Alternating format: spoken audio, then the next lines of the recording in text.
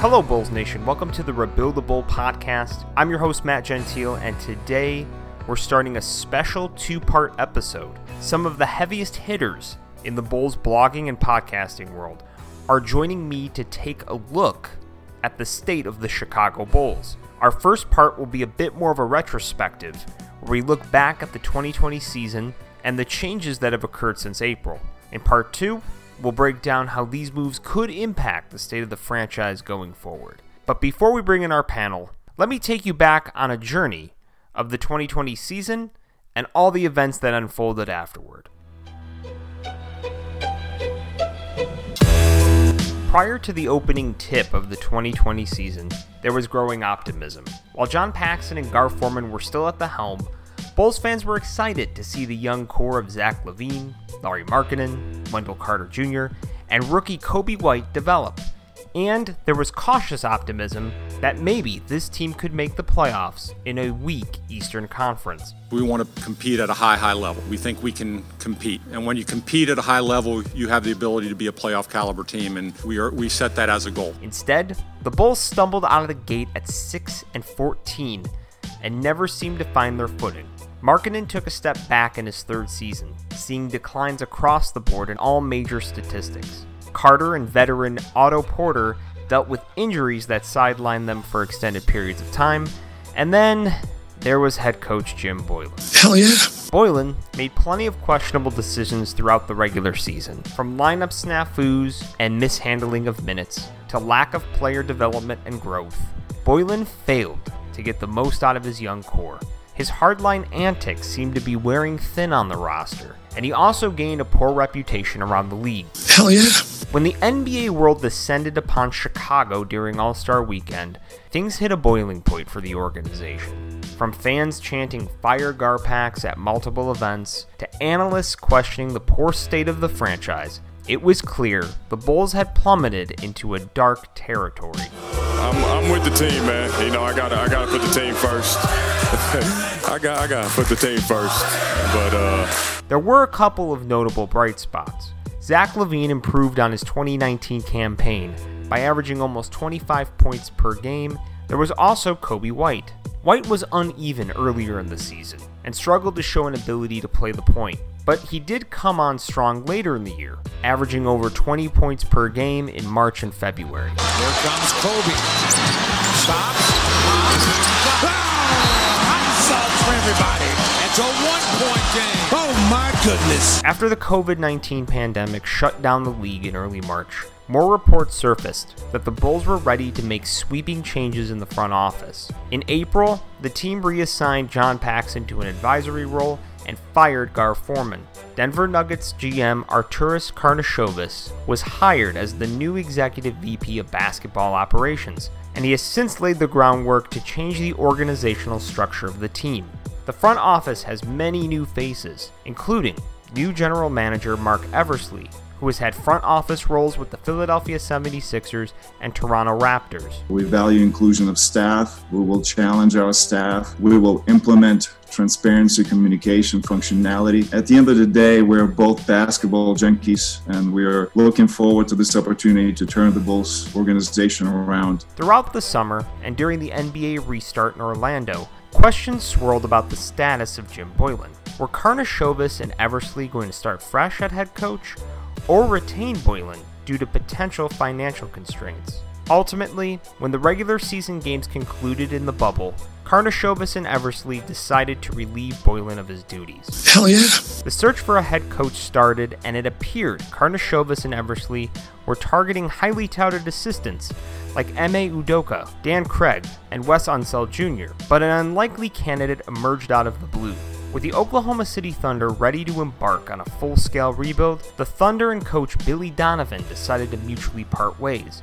Donovan had his sights set on a playoff contending team, but Karnisovas and Eversley went all in on a pitch to Donovan and eventually sold him on a chance to help resurrect one of the NBA's premier franchises. I was really taken back by what Arturas was looking for. He wants a partner. He wants somebody to walk hand in hand with to help build things. I'm excited about working with these guys, excited for what the future is going to hold, and I'm really, really excited to be working hand in hand with our tourists on a daily basis. With Karnisovas, Eversley, and Donovan leading the way, a new era is dawning on Chicago Bulls basketball. A once apathetic fan base has been rejuvenated, and the poor perception that plagued the team throughout the last decade is starting to fade. Yes, there is still plenty of work to be done, but with a young core and an emphasis toward player development, there is no doubt that there is finally plenty of reason for optimism.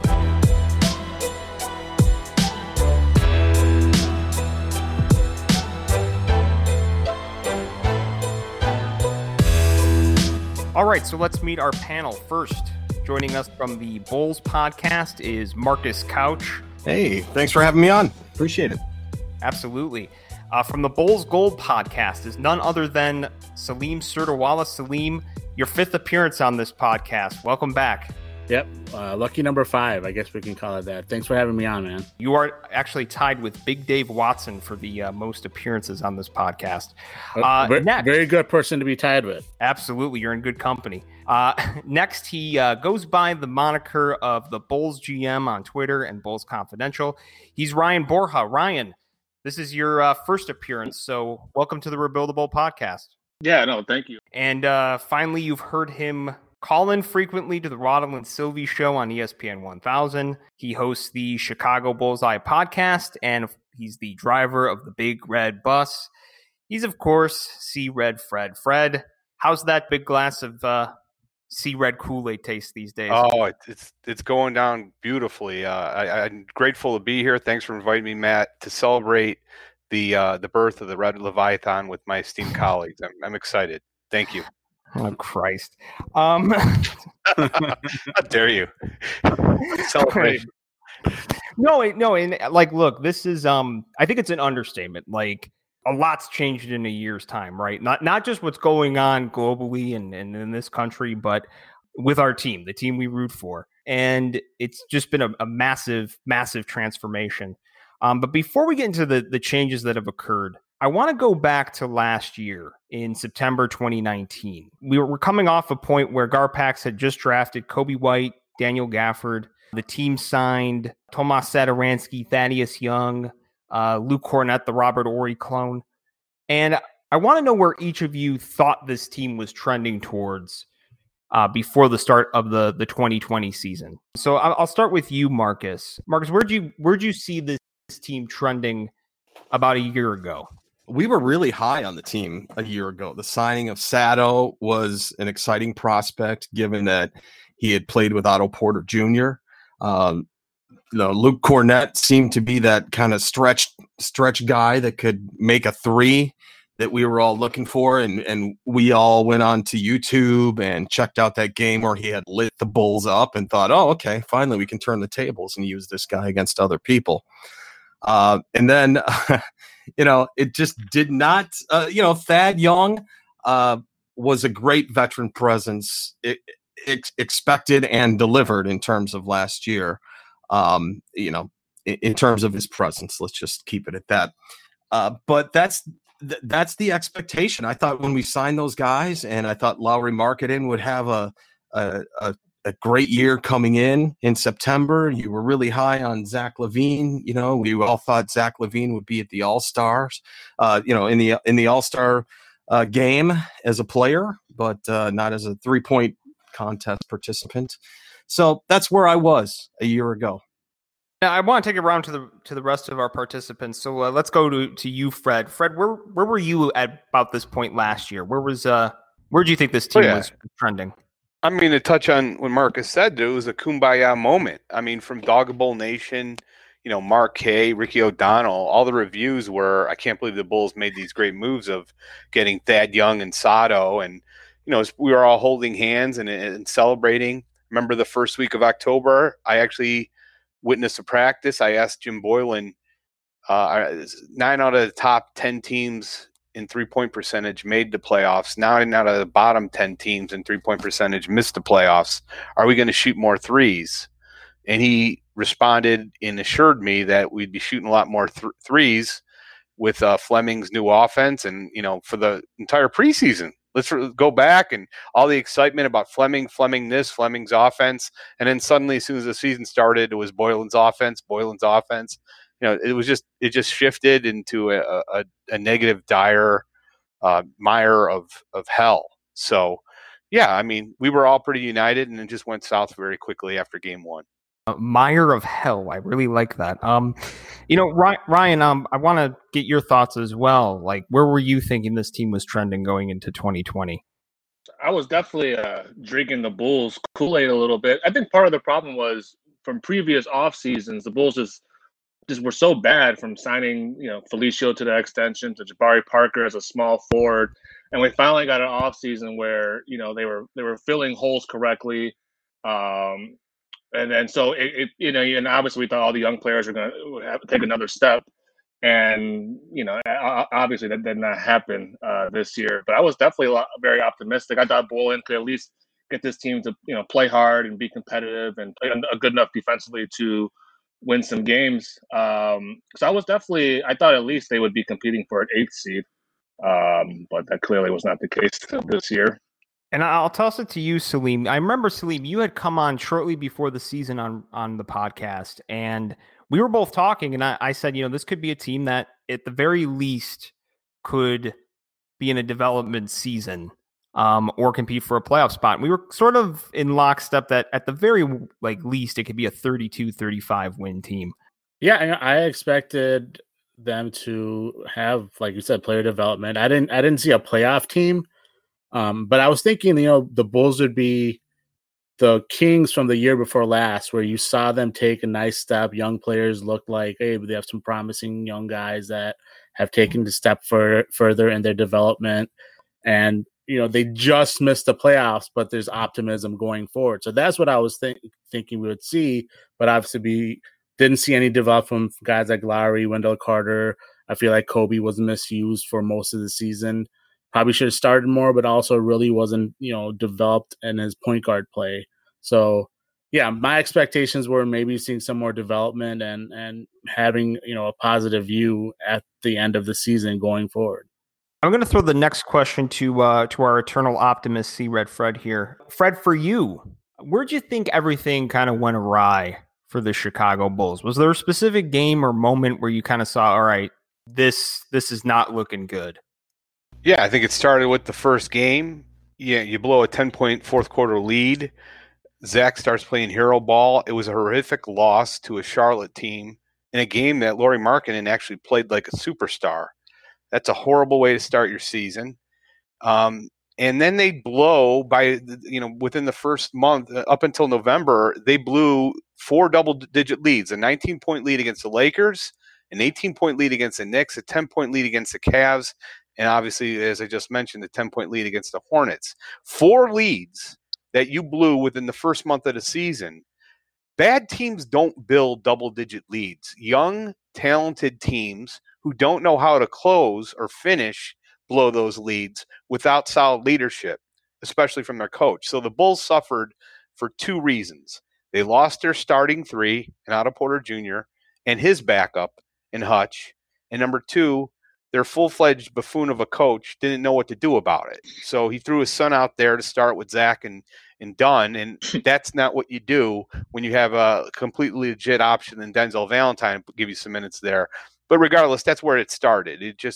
We didn't have good leadership, and I thought Zach played far too much hero ball to start the season, and then obviously the injury to Otto Porter Jr. really killed us because he is a key linchpin for this team.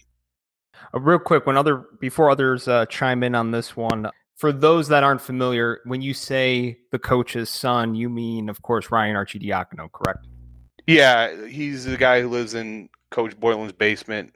Boylan loves him. They play catch football and go to McDonald's after every game. He's super proud of him, and he never talked bad about any other player besides Ryan A. You're in trouble. You are in trouble, Fred. Because if you listen to Billy Donovan's press conference, he said he is well familiar with Ryan Arcidiacono. He scouted Ryan. He recruited Ryan. He knows Ryan in and out. So if you thought the coach's son was there before, You better get ready for the family reunion, my friend.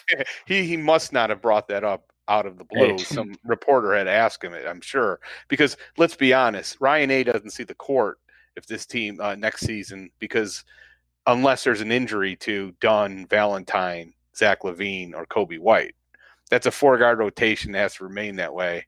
And if he gets thrown in there, it's due to the fact either due to an injury or that, Billy had a lobotomy. Hey, he's the 21 champion. He plays game one. $10 says he plays game one. You're on. $10 All right. How about? Let's not forget he chose to go to Villanova, not Florida. So I'm sure Billy isn't too happy about that. We'll see what happens. Hey, look, if he plays in game one, it's okay. Just don't play him at the 3. Salim, what about you? Do you have any thoughts on where things went awry last year? For me, I started worrying personally when against that Cavs team, we went into game 5. They shouldn't. There's no business losing that game. You had a very poor Cavs team, and then you got outplayed by Tristan Thompson. He was absolutely, taking our lunches. Colin Sexton was making us look foolish. I remember there was one play where Zach was just completely aimlessly, roaming around on defense, and Sexton a backdoor cut him for easy lay-in. It was just an embarrassment. And to me, at that point, I was like, you know what, our problems might be more than just a slow start here. And then the second game where I'll say too is against the Lakers, and Fred brought that up when we gave up a 19-point lead. After that game was where my biggest concerns with Boylan came to fruition. That's going into that season. Like, this guy does not know what he's doing. When the Lakers were cutting into that lead, he did not make the rotation to bring our starters back in. And after the game, when he was asked why did he wait so long to bring starters back in, he was like, I have to develop 15 players on this roster. It's like, that's not the time to develop players, man. You have a win. You're close to getting a win against a championship caliber team, and you completely demoralize your team, if anything, after giving up such a big lead and losing. So that I was like, man, we're gonna be in for a really long season, and everything I feared about Jim Boylan is pretty much coming to fruition. Let me toss this one out to the entire group, and whoever wants to field this one first, feel free. I think everyone has a share of issues from the 2020 season, but where do you guys think the bulk of the blame should go? Was it Garpax for not really setting the tone? Was it Boylan's ineptitude? Or, do the players really just not do enough on their own to take strides in 2020? It's got to be the front office. The front office, before the season, sold to you that this was a playoff team, that they were taking all the right steps in the right direction. And literally a month into the season, it was pretty clear this is not a playoff team, and they're heading backwards. They convinced themselves Jim Boylan was what they needed. I don't know how you can watch his first interim season and think, oh, this is exactly what we need. Because it was pretty clear to me that, from the jump, the players weren't buying into his practice methods and just the way they were running the offense. It was all things that, weren't going to lead to winning. But for some reason, the Bulls convinced themselves, I'll get better through this offseason. We'll get a couple players and everything will just be better. And they just completely went backwards with their development. So to me, it has to be the front office. They're the reason. Yes, Jim Boylan and the players take responsibility, but at the end of the day, this was the same front office that really believed in this team and really clearly misevaluated their own roster. I like to jump in there. Billy Donovan wouldn't be here if there was no talent on this roster. I don't think Arturis would be here. I don't think any of us would be sitting here talking about the team if there was no talent on this roster. So I know we're going to reflexively criticize every single thing that the front office has done. Their greatest sin, without a doubt, and you go back all 20 years, was drafting this buffoon to be our head coach. The fact of the matter is there is nobody sitting here that believes that Wendell Carter Jr., Zach LaVine, Kobe White, and Lauri Markkanen every one of us believes that they underperformed last season. And a lot of that has to do with their head coach. Unless, am I wrong? Somebody else believes that they actually performed where they should have. No, Lauri Markkanen did not perform well. He did not improve. So, to me, big picture, the blame, it's partly on the front office for hiring this guy. But, we reflexively just criticize everything the front office did. And I understand it got to that point. You go back to the Kings offering Zach LaVine $19 million and the Bulls matching it. Half the fan base was outraged. How stupid does that look in retrospect? Or drafting Lauri ahead of Dennis Smith Jr. or the Otto Porter Jr. trade. And we can go on and on with all the moves that were made, whether or not they were right or wrong. For the vast majority, when it comes to talent evaluation, they did a good job. I think it's going to be hard to. I didn't want to imply that they have no talent. Yeah, I mean, they have players that have talent. But the way I look at it is, 3 years ago, you traded Jimmy Butler. I look at the standings right now. I don't think the Bulls are better than about 6 teams in the East, and arguably 7. And if you're going to trade your star player away, and you have 2 years of rebuilding, and I still look at 6 teams in the East that I think are still better than the Bulls. And you want to argue maybe a few, maybe like a team like Indiana isn't or whatever. But at the end of the day, there are 4 or 5 teams in the East alone that I think are clearly better than the Bulls, clearly more talented than the Bulls, and I haven't even covered the West yet. But in year 3 of a rebuild, you're saying they're the 7th best team. That's pretty good. Like, I agree with you. Well, I said they could be the 7th best team. I don't know. They could be the 7th best team, but they've been one of the worst teams in the league. And while Boylan, I agree, is a part of the problem, I'm not. Is the new coach going to make a 10+ win difference? I mean, yes. Oh, yeah, and I'll chime in on that in terms of this, and there are 2 moments, 3 actually, that and I was going to answer that last question if you don't mind. I'll throw that in now. The point of the season last year that I thought the end was near. 2 things: Zach LaVine saying why during the infamous stupid timeout with I think 15 seconds left, and the Jakar Sampson revenge game. That was pathetic. When you let a guy go off on you like that.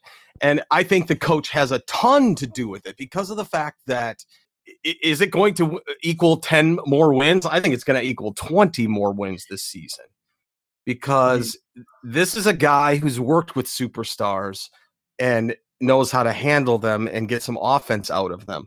When I heard Coach Donovan today talking, he's like, 3-pointers, all that. It's not just 3-pointers, it's analytics. Where do guys shoot their shots the best? For certain players, a 3-pointer is not a great shot. Now, we had a coach last year that restricted guys and said, you are not taking mid-range jump shots, period. I don't care if you're wide open, you're not going to take that shot. So I think, are more points going to be had because the game for the Bulls and the game plan for the Bulls is going to shift to the strengths of our guys? Yeah, that's going to lead to a lot more wins. Yeah, so to me, I agree with Ryan in a sense that it starts with the front office. You can say the talent is there or whatever, but it's the front office responsibility to put in player development, people to bring in to develop talent on the team. When Mark Eversley had his first media conference on the Zoom meeting, he said, I was surprised that there's only one person in charge of player development. That squarely falls onto the front office, their inability to really focus on getting guys developed. And you see guys like Lauri took a drastic step back. Now, obviously, some of it also goes on him for I don't know what he does in the offseason to improve his game, but the organization certainly isn't helping him there. You're seeing Wendell Carter Jr. made no improvements. Defensively, he was still very good. He was great on that end, but offensively, you didn't see any development there. You didn't see him take a lot of jump shots. Granted, some of that was again on Boylan, but other times he just refused to take those shots too. He was very hesitant. Kobe, again, I brought up earlier, he was very aimless in how he was being developed as a point guard, just going out the green light, chucking shots. So, like I said, it trickles down. You can't really just say that everything was Jim Boylan's fault. it starts from the top, where Garn Pax did so many different things that made this roster and this rebuild to where it's at. And forget also, let's go back a couple of years when they had the really good opportunity to properly tank and try to get one of like Luka, Trae Young, or whatever. They decided to, keep Nikola Mirotic, where he had us win 7 games in a row. Later on the season, they brought in a guy like, Sean Kilpatrick, unnecessarily the favor to Mark Bartelstein for some damn reason, who helped us win a couple of games there. So that also screwed up the tank too. So they mismanaged the tank, and then they mismanaged player development. Yeah, but the Kings went up to 2. If we would have actually done a little bit better, we would have gone up to 2. That's bad luck. It has nothing to do with tank. We tanked perfectly well. We were one of the worst teams in the league. We got in the lottery and we lost the lottery. It happened 3 straight years. Like we got a number 1 pick. We didn't tank perfectly well. We were the 7th. We had like the 7th worst record. That's not tanking well. The fact is that the Kings moved up because we actually won the coin flip. We did better. They're tied with us. We should have lost a lot more games, and we would have ended up with a top 5 pick. And the Kings still moved ahead of us. So what? We could have still gotten Trae Young or someone like that. Yeah, it is a balance also too to develop the young players that we already had on the roster. It's so easy to say, well, we should have done a lot worse than we did. They were trying to lose. Those teams sucked. They were terrible teams, and you still have to develop your young players, and you still have to throw them out there and still have to perform. It's a crapshoot. We lost that lottery. We didn't get Luka.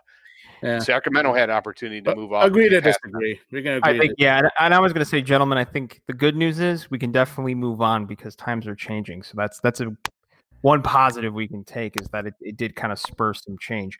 I mentioned in the pre-recorded piece leading into this panel that All-Star Weekend really felt like the tipping point. There were the fire Garpax chants and a lot of talk about how bad the team really was. And Marcus, I'll throw this question to you first. How much do you think All-Star Weekend played in the decision to start making wholesale changes? I think the fact that Zach LaVine was not in the All-Star game was the beginning of the end for Jim Boylen, because suddenly you're not coaching a guy who's an All-Star because your team sucks, right? They don't make All-Stars out of really bad teams. So I think that has a lot to do with it. And Zach just had the wind taken out of his sails because of the season. I think he would have had a great slam dunk contest if Zach would have. If the Bulls were doing well, Zach would have been in that contest, and he would have been an All-Star if the Bulls were doing well. It would have been a crowning moment for the Bulls, and you probably would have seen them carry that momentum into some semblance of playoffs. So I guess as they are now. Do you think though that some of that national embarrassment though might have spurred the change though from the Reinsdorfs? And seeing the empty seats every game. Yeah. I mean, it was definitely. Look, I think the All-Star was a very embarrassing moment. I mean, it seems to me, didn't John Paxson in December pretty much tell ownership it's time to move on? I am not the right man for this job. Clearly my vision is not going to work here. I think, like I said, the All-Star game was kind of like a icing on the cake. It was kind of like confirmation. Okay, we're headed in the wrong direction here, whether it's coaching, roster, whatever. We're not doing it right. But I think, the ownership kind of realized, and I think Fred had it best, that first month of November was really bad. I mean, the Bulls were blowing games against teams you thought they should beat. They were building leads, and it was almost just like you knew the Bulls were going to lose this game just because it's what they've been doing all year. And so I think it became pretty clear by December that this was not that. At the very least, the front office is probably we need a new vision here. We need a new way. And I just think the All-Star game was kind of like an icing on the cake, but this is more just a super embarrassing moment for the franchise in general. But I feel like it was already kind of decided by that point. Well, I was just going to mention, I think it all had to do a lot more with what happened before the All-Star game. People forget Kobe White didn't even make the All-Rookie, didn't play in the All-Rookie game. He wasn't good up until after the All-Star game. And then suddenly, after the All-Star game, he played elite. He played at an elite level. If you look at his numbers after the All-Star game, it was a 10-game period. He was averaging 24 plus points. They were like all-star numbers, not rookie numbers, all-star numbers. So wasn't that when his coach from North Carolina came to the game? That's when he finally. That was a great fire. game. Well, no, that was earlier in the season. He had a great game early on Williams showed up. Roy Williams showed up, and he had a great game against Memphis. He had little flashes. But people don't like to mention or talk about it. He had horrible games. He did not shoot the ball well up until and I was not a believer in Kobe White until after the All-Star game. And then you would have to be a moron not to be excited about. It was like a different player. It was consistently every night, 24 plus, fantastic performance after fantastic performance. And then we just had our dumb coach still was bringing him off the bench. Fact is, we have a backcourt in Zach LaVine and Kobe White that could be Portland East. They're both not natural shooting guards or point guards. They're combo guards. That's exactly what they do in Portland. We got it here in Chicago. If that would have happened before the All-Star break, then I don't think the reaction would have been nearly as bad. But, Zach didn't have an incredible – I didn't think he had a great start. I thought he played a lot of hero ball at the end of these losses that I just described earlier, and he deserves some of the blame too. Now, I thought he played considerably better as we approached the All-Star break and to close the season. But the whole team deserves blame. But, obviously the vast majority of the blame goes to the head coach because he put him in the wrong direction. Yeah, I think the All-Star break definitely had some effect to it in a sense that I don't know if they get to that national platform and Michael Reinsdorf's probably, talking to different people, getting this, feedback that you guys are maybe kind of an embarrassment right now. And then at that point, it's like, you know what, we need to just completely change how we do everything. So that's when they decide to go outside the organization. I wonder if we didn't have the All-Star game and it was just like the fan attendance and we're not seeing good development. I don't know if they go outside the organization, they maybe do what, Reinsdorf normally does. Like I remember in the past, Reinsdorf has mentioned that he generally has like a list of, people that he wants to take over after this next guy. So after Pax, you'd have someone else that wants to take over, that he knows that he's, like either he's had a relationship in the past with or whatever. But I do think the All-Star game, seeing that national level embarrassment made them say, you know what, let's completely do this differently than we normally do. So David Kaplan from ESPN 1000 actually brought this up the day after they hired Billy Donovan. And he mentioned that really that All-Star weekend was when Michael and John Paxson went around and kind of put feelers out to different executives around the league. And Arturas Karnisovas apparently was somebody that made a pretty big impression on them. So, of course, the Bulls end up hiring Karnisovas as executive VP in April. Mark Eversley follows along as GM in May. Ryan, I'll start with you. Do you like this combination and what you've seen so far from them? We haven't seen a whole lot. The one thing I do like about AK is his thoroughness. He seems to, a lot of fans were criticizing AK because they wanted him to come in and just do what they wanted, like just fireball. And I think, normal season, with not as much time as they had, he probably does that quicker. But I like that, one, well, obviously the ownership was demanding it, but two, that, he spoke about just being thorough with everything, making sure I'm making the right decision. I'm going to take as much time as needed to make these decisions correctly. And I respect that. I want my general manager to take his time and make sure whatever decision he makes is going to be the correct one. And he took his time with Jim Bowl. At the end of the day, he came to the conclusion that we all saw throughout this season and last season. I don't admittedly know much about Mark Eversley, but I like everything I've heard about Mark Eversley, specifically with his connection with players, from his time with Nike, how he's really good with dealing with stars and stuff like that. And obviously that's something we feel like we haven't had here in Chicago, just player-friendly executives that the players can relate to or have a relationship with, like Eversley. So I'm excited about that. I definitely do like the combination so far. So for me, I'll say they are both well regarded. So they do bring strengths to the table. I feel like as of now, there's no reason to really doubt them. You kind of have to give them the benefit of the doubt.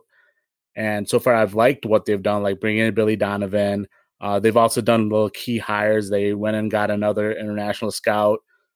They got 2 player development coordinators. So adding to that, those little things that, the Bulls really haven't had historically. And also, it just makes you feel more confident that they're heading towards building a team like in a modern NBA and functioning like a modern NBA franchise. So yeah, I'm excited about that. And just in general, like I said, just at this moment, I'm giving them the benefit of the doubt, and I have no reason really at this point to be disappointed. Yeah, I'll jump in and say I really don't care what they say. I care what they do. I don't need to know their plan. I never understood the general outcry from the fan base. What's the plan? What's the plan? If they tell us what the plan is, then every other GM in the league knows what the plan is. I'm sure they have their plan. I'm going to put my faith in what that they're going to make the right decisions. He's done 2 things so far. He's fired Boylan and he's hired Donovan. That's a win-win. That's a big win-win. So I'm ecstatic about what he's done so far. But all that matters is what he does with this roster going forward. Who they determine is keepable, who they determine develops, who they determine is going to be good, and who they determine they need to get rid of. There's a lot of work to be done, and who they're going to draft with number 4, what they're going to do with that pick. That's all I care about, what they do. I mean, it does help a lot, that I think they're creating a professional atmosphere, and it's clearly a great thing that he's been able to recruit a top-notch coach like Billy Donovan. But we had some moments like that too with the previous org, bringing in Tibbs that everybody loved, so we'll see where it goes. I'm going to focus on one quote here from the press conference from Arturas. And he said, "We're going to go after the best available regardless of my relationship with a person." And so he highlighted the fact that Billy Donovan wasn't on their radar until obviously he put himself on the radar by leaving Oklahoma City. But how many Tim Floyds and Fred Hoibergs and all the rest of it have we gone through because of a relationship that they've had with someone? And now we've got someone who comes in to the front office that says, I don't care who I know. I'm going after the studs in the NBA. I'm going after the people who have proven themselves and who are the best available at whatever it is that they do. How long has it been since we've had a Chicago Bulls team that we can say that about? Yeah, 100%. And I think just one ringing endorsement, just to bring up real quickly, is just watching Denver this playoffs. Like, now I know AK is not the sole responsibility for that team, but clearly, we know he had a big impact on that team and the way it was built. And it's just great to see that Denver team obviously playing well this bubble, albeit down 3-1 right now, but. It's just seeing them play really well, and I think it's really encouraging for the Bulls fans to at least say, hey, he's done it before, and maybe he can do it here in an even bigger market. Well, and one thing that's interesting here is with the front office that we see being built, you see Karnisovas has more of that scouting acumen behind him. Eversley has more of like a pro personnel relationship building aspect. Bringing in Donovan, who has cachet from college. He spent 5 years in OKC and has garnered a lot of respect around the league. And so to me, you have people from top tier organizations and front offices, and they're all coming together into one spot. So it's one thing I really like to see is that there's a lot of variety coming into the front office. It's not just one solid focus. Marcus, you brought up Billy Donovan, the hire there, and it seems like you're a big fan. It seems like a lot of people are a big fan of it. There's nothing not to like about it. But were you initially thinking of an up and coming assistant coming in? When he was available, like my dark net, I guess you could say, of NBA information lit up like a Christmas tree, and none of it mentioned the Bulls, as I said previously. So when the Bulls actually could pull the trigger on it, I was stunned. Like I couldn't believe we got him. But I also couldn't believe we got Jabari Parker either. So, my opinion isn't that high on that. But yeah, I am a big fan. I am a big fan, and I really do think that he's going to change the culture. Jabari Parker or Billy Donovan? No. Billy Donovan, because a reporter asked him a question about, starting over on the ground floor. And he said, I don't think this is the ground floor. It's just a new floor.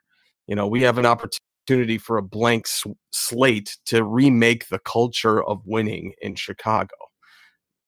We've heard that from other coaches before, but I kind of think he means it this time. I think the most exciting thing about this hire is that when you look at throughout Bulls history, all you got to do is go back to 2008 when Skiles and interim coach Jim Boylan were fired, and that Jim Boylan sucked too. John Paxson wanted to hire Mike D'Antoni to be his head coach, and he was nixed by Reinsdorf because he cost too much. Then he wanted to hire Doug Collins, who would have been an excellent choice for coach, and he was nixed for some ungodly dumb reason because he was friends with Reinsdorf. And then they had to settle on their third choice, which was Vinny Del Negro, who was a complete awful, bonehead of a coach for 2 years. So this indicates clearly a different direction from ownership, that if it's going to cost money to get the best possible coach out there, that's what they're going to do. And there's two types of coaches, coaches who ask the talent to adapt to their system and coaches who adapt their system to the talent. This is the first Bulls coach in at least 2 decades that hasn't asked the talent to adapt to his system. You go back to Hoiberg, that's all I heard that nonsense about. He needs guys to run his stupid system like he invented basketball. Tibbs was a legend when he had Noah and Taj and Kevin Garnett playing defense in his system. But when they brought in Gasol and Cat in Minnesota, it didn't do as well. Well, why is that? Because they were asked to do his system. And they weren't mobile or talented enough defensively to run that system. So you can go back, even Phil Jackson run the triangle. That's the old way of thinking. The talent's going to run my system. That's Bobby Knight and all that stuff. And that worked then, could still work occasionally now. If you get lucky with the talent, fits your system. But when it doesn't, you have disasters like we had with Fred Hoiberg. You have disasters like we had with Jim Boylan. That's what I love about Donovan. He's going to look and see what cards he's been dealt. He's going to create the best possible offense and defense around his talent. So I'm thrilled. This is a brand new day, and thank God. Fred, let me interject and ask you, because since you got that gleam in your eye right now, who do you think the presence of Donovan, what scrub player on the Bulls is going to break out of his shell and just be a freak? Here we go. I think Valentine's going to benefit from. It's obvious that Arturis is a fan of smart players with high IQ who are good passers. Everything he does well mirrors kind of like what you see in Denver with really smart players who pass, not necessarily all elite defensively, but they bring it on the offensive end. I think he's going to get his opportunity here. I could be wrong on that. And I think you're going to see guys that just aren't talented, but for whatever reason, suck up to the coach or do something to play football with them on the off time. They're going to be relegated to the bench where they belong. Can I throw that question around? Can everybody answer that? I'd love to hear this. What was the question again? What player will now that Billy's around, what scrub player on the Bulls is going to break out and just be crazy? Yeah, I mean, I don't think he's a scrub, but one player I'm really looking forward to watch play now is Wendell Carter Jr. I felt like Boylan just kind of used him as a pick and roll man, post up man, and I feel like that's not his best. I want to see him more on the perimeter. I want to see him, face up more, and so it'll be more. I'm interested to see Wendell Carter Jr. because I felt like the first 2 years he wasn't really used correctly. Still played pretty well when on the floor, but I'm more excited to hopefully see him not post up anymore and be more of a face up. Use his speed to get by, defenders. Amen. Yeah, I don't think any of the scrubs are going to be better now because we added scrubs. Yeah, I'm in the same mindset as Ryan here. I think I'm excited to see maybe a guy like Kobe White getting some direction, maybe actually having idea how to develop his point guard ability. Right now, obviously, he's not a point guard, and we need him to develop that unless, obviously, we get another playmaker. Who knows what happens in this draft or via trade or anything like that. Again, Wendell Carter Jr., I'd love to see them utilize his passing game. That's untapped potential there in his passing game. I feel like that Boylan, for I agree. Whatever goofy reason, just didn't want to use. So yeah, stuff like that I'm excited to see.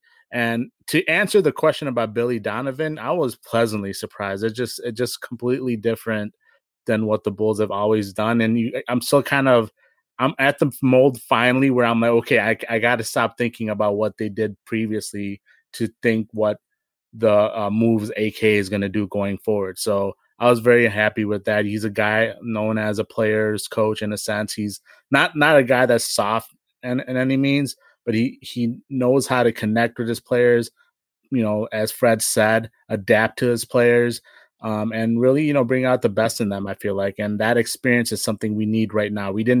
I don't doubt that one of the assistants that we would hired would eventually have worked out, but I think at this moment, a guy like Billy Donovan exactly is what we need. Real quick, I want to keep this rolling. I'll just give my thoughts to Marcus's question on the scrub player. Ryan Arcidiacono, of course. Oh, God. See, my answer to that, and I didn't say mine, is Gafford. I think Gafford's going to be the breakout guy. I don't know if I would. I wouldn't say he's a scrub, though. He showed nice potential. I'm all for Ryan A, just so we can keep seeing Fred flip out online. Can I just say, here's one more. Chandler Hutchinson has all the talent, incredible athlete. He just hasn't been able to stay healthy. I really see glimpses of some things. He rebounds, excellent rebounder. I see glimpses of what he could be. Hopefully we'll see Donovan be able to get him out of there. But I love Gafford too. So I'm glad you said Hutchinson. Sometimes I forget he exists. Yeah, sorry, Matt. It's actually funny you bring that up, Ryan. Like, I have to be reminded that Hutch is on this team. Like, there's times forget about him. Yeah. So the panel in part 2 is really going to dive into what we can expect in terms of roster changes, off-season maneuvering. But I want to see what you all think about what we can expect in 2021. So with Donovan as head coach, I personally think AK and Eversley had to sell him on a vision where this rebuild would come into fruition pretty quickly. And based on his introductory press conference, it seems like they feel this roster has the talent and just needs to be groomed correctly. With supplementary changes, an emphasis on real player development, could this be a team that competes for a playoff spot in 2021? I'll start with you, Salim, and we'll work our way around. Yeah, I think the key word, is development of players. That's going to be the most important part. Seeing, I think Levine is pretty close to what we can expect, but maybe he can really improve his playmaking, his passing game. That's probably the next step for him. And obviously, again, be more attentive on the defensive end. I never expect him to be a good defender, but just not be a complete, negative. And to his credit, I think the effort is there. And then like guys we've talked about, Wendell Carter Jr., Daniel Gafford, Kobe White, even Lowry. I'm unsure of his long-term fit with the team, but like I said, seeing those guys develop, you can potentially see them making a jump into the playoffs, because anything else that they add, unless there's like a big trade out of nowhere, right now they're talking about with the Sixers, guys like being Simmons and Embiid being available potentially if Mike D'Antoni takes over the job. But you're going to add like guys at the MLE. That's about $9 million. And I think Ryan, who's a pretty good cap guru, he would probably know the exact amount for the MLE, but that's going to be a role player. If you add someone there, he's not going to be a really big needle mover. So yeah, we're going to have to see development from these guys. And if those guys take a right step, and I think they will, because the foundation is being created, yeah, we could potentially see them competing for like maybe the 8th spot or whatever.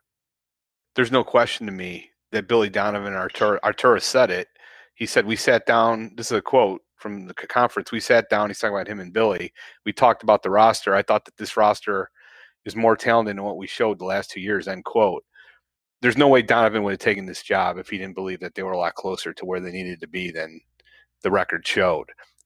Let's not forget, Billy Donovan was on the other side of playing the Bulls at home in December, and he was down 26 points to the Bulls in the third quarter. And, of course, Boylan and his idiocy allows a 26-point comeback where Chris Paul hits 5 threes in the fourth quarter. Yeah, I understand that, it's partly on the team, but it's also on the coach to stop a run like that and make the right moves. I think Donovan saw a team that was far more talented than they showed. And it's clear. I mean, we should all be excited because he had chances to go to talented teams like Indiana with already all-stars on their roster. He had a chance to go to Sixers. He could have gone almost anywhere he wanted, I'm sure, even New Orleans. But he chose the Chicago Bulls because of what Artur sold him on and because of the talent on this roster. I have no doubt if Brad Stevens was coaching the Bulls this season, we would have made the playoffs against a bum roster like Orlando or the Nets, who were injured all season. It's inexcusable that we were out of that bubble because of our doofus of a head coach cost us at least 5 to 10 games and the decisions that he made in playing time, choosing players to play, and timeouts, and et cetera, et cetera. So I'll get off my soapbox now. Yeah. I mean, like, if you look at the teams they'll be competing with, like Fred said, or the bum team Orlando, obviously I expect Brooklyn to be a little better. So, but, a team like Atlanta and Charlotte and Washington will be competing for that 8th spot. Yeah, the Bulls could definitely be better than those set of teams for sure. So there's no reason to believe they can't make the playoffs if that's going to be their competition. But it's just going to be so. It's just we just don't know how this team will look under Billy Donovan. But I definitely think they could be more competitive, compete with those teams for sure. I would have to agree. Marcus, how about you? In terms of competitiveness under Billy Donovan? Yeah, for a playoff spot potentially. I think we can do it. I really do. I think Lowry is going to get under this dark cloud. If you remember the Peanuts cartoon, it seemed like he was Pigpen. He had this big dirty cloud over him all season of unhappiness or injuries or things being too tight on his shoulder or any of those other things. It just seems like he was a shell of himself while Zach LaVine was, trying to play hero ball. You got a bad Otto Porter Jr. Injury streak that kept him out of most of last season. So I think if everyone can remain healthy, I definitely think that we can make the playoffs. So this next question, I actually want Ryan to answer because he is the self-proclaimed Bulls GM on the panel. Ryan, do you think the Bulls can position themselves to acquire a star caliber player in the near future, whether that's via trade or free agency? Looking at that summer of 2021 or that off season after the 2021 season, do you think there's a way to kind of position themselves that way? I'm personally not as big on the roster as like someone like Fred is clearly. Do I think they can acquire a superstar within the next 3 years or be championship competitive in the next 3 years? I mean, as of right now, I have to say no. I mean, could they put themselves in position? Sure. If we're talking about cap space, they'll have plenty of money in 2021, and depending on what they do with some of the extensions, they can have money beyond that. But it's until the roster plays better, and people can think they're good all they want, but until they win and make the playoffs, they're far away. They're really far away from that. I don't think any star players looking at the Bulls right now, like, man, I want to go to that situation. That obviously a lot can change within the next year. But as of right now, for me personally, it's hard for me to see that path besides just the Bulls is playing so much better than what they were last year, and then completely changing their perception amongst the top free agents coming up. So personally, no, I don't think they're really that close with the current roster as is. If you look at Bradley Beal called Billy Donovan his second dad. He's got 2 years left on his agreement. He's 27 years old. Next season and the following season, if he wants to leave, he'll let it be known. I will not re-sign in Washington, and I will go to the following teams. And he'll give a list like every player has done who's demanded a trade in the last few years with the Bulls not on it. Does anyone here believe that the Bulls won't be on a list that Bradley Beal hands to the Wizards? We could right now, if we wanted, I'm sure, get Paul George. Is Paul George a star? That's a question people have asked. I threw it out on Twitter. Would you give up Zach LaVine and Lauri Markkanen and a number 4 overall pick for Paul George? Well, maybe. Let me throw this out there. Do we think Bradley Beal is considered a star or game-changing talent in that same threshold as LaVine? Yeah, I mean, I think he's more proven than LaVine in a playoff atmosphere at the very least. I think you've seen him perform well in the playoffs. You've seen him show up for his team. So I would say he's an all-star. LaVine has still not made that all-star leap. You can argue that if the Bulls were a playoff team, maybe he would, but I don't know. And again, I feel like Bradley Beal does more things to impact the game than LaVine does right now as well. I think defensively, probably he's better than LaVine. I think he's probably a better decision maker on offense overall than LaVine. So yeah, I would say he's better than LaVine, but and yeah, you're not going to turn him down for sure. You're not going to turn down if Bradley Beal wants to come to the Bulls. I'll take that in a heartbeat. And Marcus, do you have any additional thoughts, or do you think this is something that could eventually could they potentially leverage this situation to get a superstar in the next year or two, or do you think that's a ways away? Going back to the last segment in comparison to a year ago, or one of the previous segments, did we think we were close to getting any sort of superstars last year? No, we knew there was no way anybody was going to come and play for Boylan. Now, I think there's a glimmer of hope. I think we can get somebody, maybe not this year. Maybe we have to prove ourselves and just, dip our toe into the playoffs. But I think within the next year or two, we've got someone with some chops that will be a player wearing a Bulls uniform. I'd like to jump into and say one really quick thing about how quickly things can turn around. I'll never forget a February day in 2008 where I was driving into the city and I had that jackass Dan Bernstein and listening to Boers talk on the radio about how bad the Bulls were, how this is a lost cause, that they have zero chance of going anywhere, and they should just blow it up. And on that team was obviously a rookie Derrick Rose. They made one trade with Sacramento. Before the year was out, they won 7 games with Boston. Obviously, Ben Gordon walked that following. It still looked dark. The fact remains within 2.5 years, they were in Eastern Conference Finals. You need development from your young players. You need one guy or several key free agents to come on, as happened in 2010 with Boozer and Corver and the whole bench mob. And the development, though, is a key thing. Derrick Rose went from very good as a rookie to an all-star in his second year to an MVP in his third. What kind of development can we see out of Kobe White? What kind of development can we see out of Zach LaVine, who's gotten better every year in the past 3 years? Can they get better? Absolutely. I think Wendell Carter Jr. has first All-NBA defensive ability. Lauri Markkanen was lost last year. Where is he? Is he the guy that we saw in February 2018, averaging 25-12? It's in there. Let's see the development. And really quickly, we could be talking like, oh, this team's nothing, we should blow it up, and we'll be in the Eastern Conference Finals. Because Miami's not that stinking good. I don't care what anyone says, and they're probably going to represent the East. Are we freaking nuts? Is this serious? Like, this is really happening? Yes, it's happening. Miami, 5th seed in the East. I'm sure the bubble had something to do with it. Will probably be represented in the East. The East is there for the taking. Durant's on the downside of his career. Butler's on the downside of his career. Every good player, with the exception of Giannis, and what Giannis and the players that are in Boston, are pretty much on the downside of their career in the East. We're on the upside. It's going to be us, Atlanta, Boston, obviously. Well, we need to get our Derrick Rose. There's no one on this roster that has that potential. So Kobe White.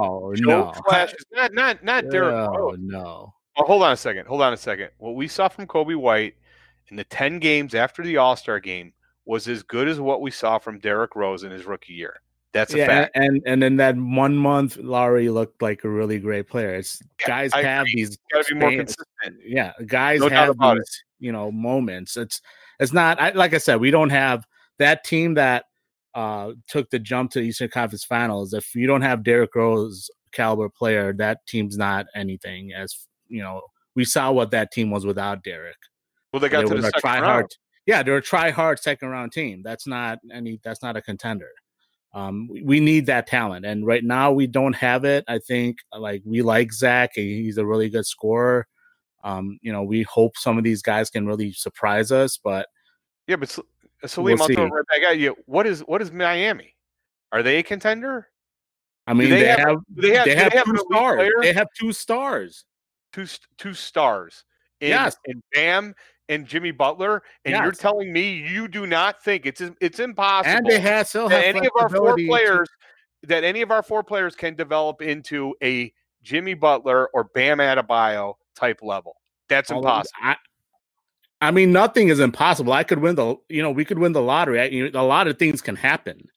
It's now. I don't see that all NBA caliber player on our team right now. I don't. And I think, and I'll just kind of chime in to kind of keep this flowing here. I think that Salim, I get what you're saying too. Like Missouri, you got to show me. Like eventually, if those players, Fred, do develop into that, like we'll believe it when we see it. I want to wrap this up by asking where everyone's confidence level is and why. And I'll start with you, Fred, because you are our Bulls optimist here on a scale of 1 to 10. How optimistic are you that the Bulls can be title contenders within the next 3 years, and why? I'd say title contenders, I'm at about a 6 or 7, just because I have serious concerns about Lauri Markkanen. It's a very simple path for the Bulls to win a title. You need Lauri Markkanen and Wendell Carter Jr. hitting the 3 between 38 and 40%, and then you have Kobe White, Zach LaVine, and whoever we get to play the 3 in the free agent market attacking the rim. Bringing the bigs out, that's just a very simple bet. Basketball is devolved into a very simple game. Do you have players who can punish, spread out court, spread out defense, and do you have players that can hit the 3? There's some symbiotic, really, basically. If you look at all these teams, with the exception of the Lakers, who really don't hit the 3 at a high level, but they have such elite talent in their 2 superstars, that's what it takes, and that's what you see with Boston. As you see with Miami, with the great shooters that they surround Jimmy with, and we'll see in Denver. Look at, I love that team too. So I mean, you got to be able to hit the 3, and if our bigs can develop into that, I think great things will follow. Yeah, it's hard to give a number on a contender. It's like a shot in the dark. Like I said, I don't think we have a star on the roster, someone that can become like a top 10, 15 player in this league. At this moment, they don't have that potential. Anything can happen. Unseen potential, can also become these stars, but it's, again, right now we don't have that, so it's hard to see unless we get that person that is the best player. I think at that point, then we can say they can be a contender in so many years. Let me throw this out kind of to the group to kind of help reframe this too. If AK Eversley can sell a vision, do you trust them to sell a vision at some point to a potential star? Yeah, I think the best bet is for them to do what the Nets did. Like, if you can have a lot of young talent, make other stars around the league think, hey, the Bulls have something special going. I want to trust to go there.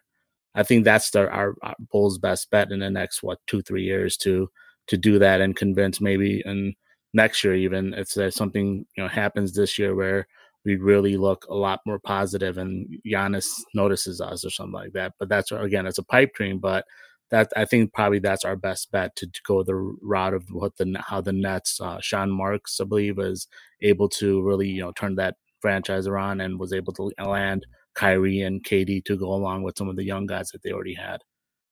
So NBA free agents are a lot like musicians, right? They don't always look for bands that have had #1 hits. They want to find a drummer who's got a good beat. They want to find a bass player in that band who can hit it in the pocket. And, then you've got something to work with. And how many times have we seen these free agents that just come into town, like Dwayne Wade and other ones that we thought would make the difference, that just wrote it out because of the coaching staff that was here, like Fred Hoiberg in the instance of Dwayne Wade.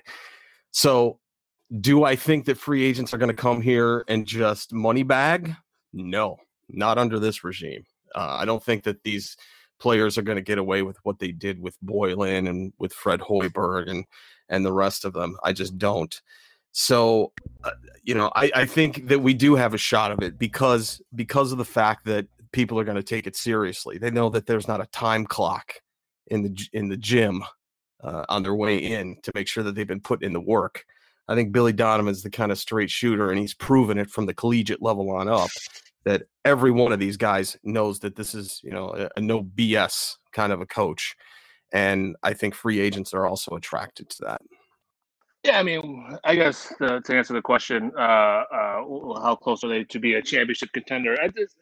I'm not very high, unfortunately. I know a lot of people are banking on this 2021 cap space for the Bulls to get them that star, but there are going to be teams like Toronto, Miami, Golden State, who also have cap space, who I would much rather go to, as of right now, go to as a destination. And until the Bulls prove that they're better than those teams, and there's other teams too I haven't mentioned, but those specific teams, I don't see why would Giannis want to come to the Bulls over Miami or Golden State or I can't think of another star top of my head, but I just don't. The Bulls are heading in a good direction for sure. But as far as getting that top 5 player, top 10 player to leave not only their team, but to avoid some of these other teams that have also really good situations, I just at this point don't see it. But trust me, I would love to get proven wrong on that. But yeah, as of right now, I'm just not very high. There's just too many other situations that are better.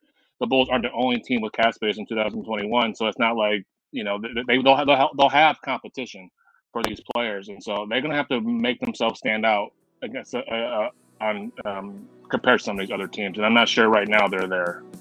Well, I can tell you that there is one player that will emerge into a superstar on this team, Ryan Arcidiacono.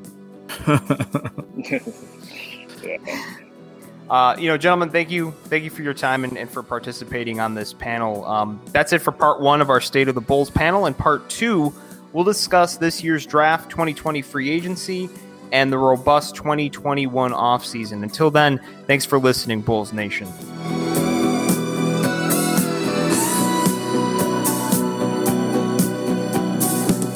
Thank you for listening to the Rebuild the Bull podcast. Be sure to check us out and subscribe on Spotify, Stitcher, Apple Podcasts, Google Play, or wherever else you stream your podcasts.